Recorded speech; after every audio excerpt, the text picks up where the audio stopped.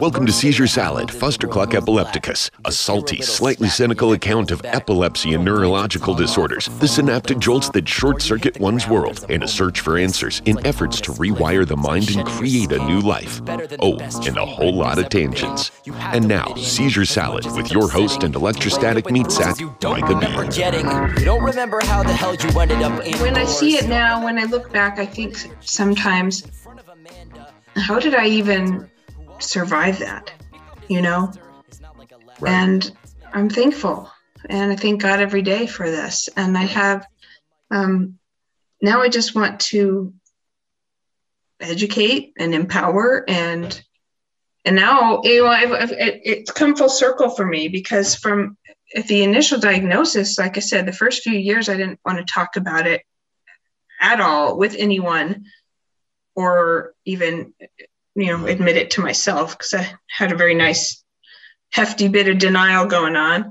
But now I'll talk about it to anyone, anytime, all day, every day. And you know what I've discovered is when you're really real and raw and you let things all out there, I've discovered people will share with me intimate things and trials of their own life, that because I told them what I was dealing with, Yeah. So there's a beauty to that in developing tight connections and true friendships. You learn who your friends really are when you go through these things. Oh God, yeah. Yeah. And you touched on something. There's a strength in vulnerability, and I think people see this because so many of us are hiding the vulnerability and are afraid to show that vulnerability, that when another person sees you willing to show the vulnerable side that we all know we have, then I think people notice that and say, okay, here's a genuine person. Here's somebody who is gone through enough of their trials and tribulations that they're comfortable with. This is my skin. I'm not going to give you any kind of costume. Right. Yeah, this is my skin. This is the skin I'm in. Right. Yeah. Right. Because this is me, and I will lay it all out there. And if you don't like it, then I don't want to hang with you anyway, because life is too short. Like, that sounds really blunt, and really, I don't know how else to put it. Well, yeah, no, it's true. Yeah, I'm not going to change. I'm not going to hide who I am or my condition to appease you. And if it makes you uncomfortable, then you need to self-check. I don't need to do anything on my end. You need to check yourself. Yeah. If my presence and what I'm saying is making you uncomfortable, that's on you, man. Yeah. Oh, totally. And I learned that, it was a faith journey for me too. Mm-hmm. And there was a lot, I'm not here to preach at anyone, but there was a lot of, for me, it was a journey of realizing that I was carried by the grace of God, and I don't have it in my own strength to get through, but because of the blessings of, like I said, help of friends and family, I really believe no man is an island. Like that, like you hear the old phrase, and nobody should be alone. And that's where, and it makes my heart hurt when I hear people talk about their struggles, their trials, and feeling alone. Because I get that, I walk through, you get it. I don't have to even explain it. I mean, a lot of people I talk to, I got a lot of women friends. Fortunately, I made some friends with a mothers of preschoolers group who became like a lifeline for me. They gave me tons of rides, or my daughter played with their kids. Oh, and, awesome. They would start to talk too about their struggles with depression or, debilitating anxieties or their current home life struggles. And like I said, it kind of blossomed from, if I was willing to talk and share, other people would be too. And then you'd form this bond, and that's precious. That's priceless. Yeah. I agree. I agree. Yeah.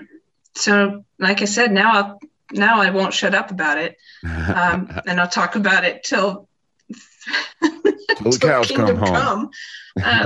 Right. Because how can I not? It's an amazing journey, and when it consumes that much of your life, it's such a part of you. You know, you have to share it. Right. I feel. Right. And I completely agree with you in that way. I mean, in my case, it was that first year of just hiding and wondering what the hell just happened. And you don't want to kill yourself per se, but you really wouldn't mind if one of those extinction asteroids would just come in and swoop, maybe even hit ground zero on the house you're in.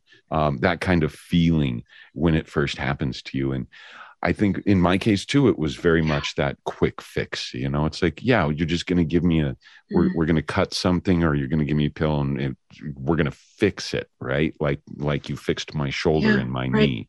Nope. So like you, for me, it was really, really hard to come to grips with it. It is a lifelong condition. Now, I also found out that mine's genetic, and I actually found out that the weird sensations I grew up with as a kid, and all the times that I was told I had ADD, or I was too spacey, or that I didn't pay attention, or what have you, and all the stuff that I thought I was a shaman. I thought I was a little wizard child. You know, I have out of body experiences. No, you didn't, dude. You were having absence seizures and focal seizures. That's what was going on. After I told Dr. Spitz about it, Dr. Spitz at UC Health, he's like, "Oh, yeah, you're I know Dr. Spitz. Yeah. I love Spitz. He's awesome." But when I described what was going on, when I described my childhood experiences, he was like, "No, this is what's going on. It's probably front temporal lobe from the sounds of it. And yeah, you have this, and this. And I'll bet you I could probably take care of it with a laser ablation." And it took a year and a half for other neurologists to say, "No, you don't. No, it's NES. No, sleep studies that wouldn't show anything." Or they sent me down to a Highland sleep study that they didn't even take me off of drugs. "We're going to wean you off." I'm like, "Why are you weaning me off of my seizure drugs? The point is for me to have a seizure. I'm in a medical facility. Just take me off the damn drugs right now." Right. So. Right. That's what I would say. Yeah, I get that. I would get in there, and there's a feeling of urgency. It's like, I know my body by now, and I know how these drugs work. Yeah. Just take me off the damn drugs, man. Yeah. Right. So I got a little frustrated. Some of the youngins can be a little bit here and there, but you get that in almost any neurology team. And what I had to remember was they're studying. It's a research hospital. These guys are studying under Dr. Spitz, under Dr. Strom. So yeah. Right. But I love your story, and I love your attitude. This is to my sick kids. Time to flip this shit. Depakote, Adderall, Ritalin, Pixie sticks. I don't give a f what you're riding to the setting sun. Use it as a weapon when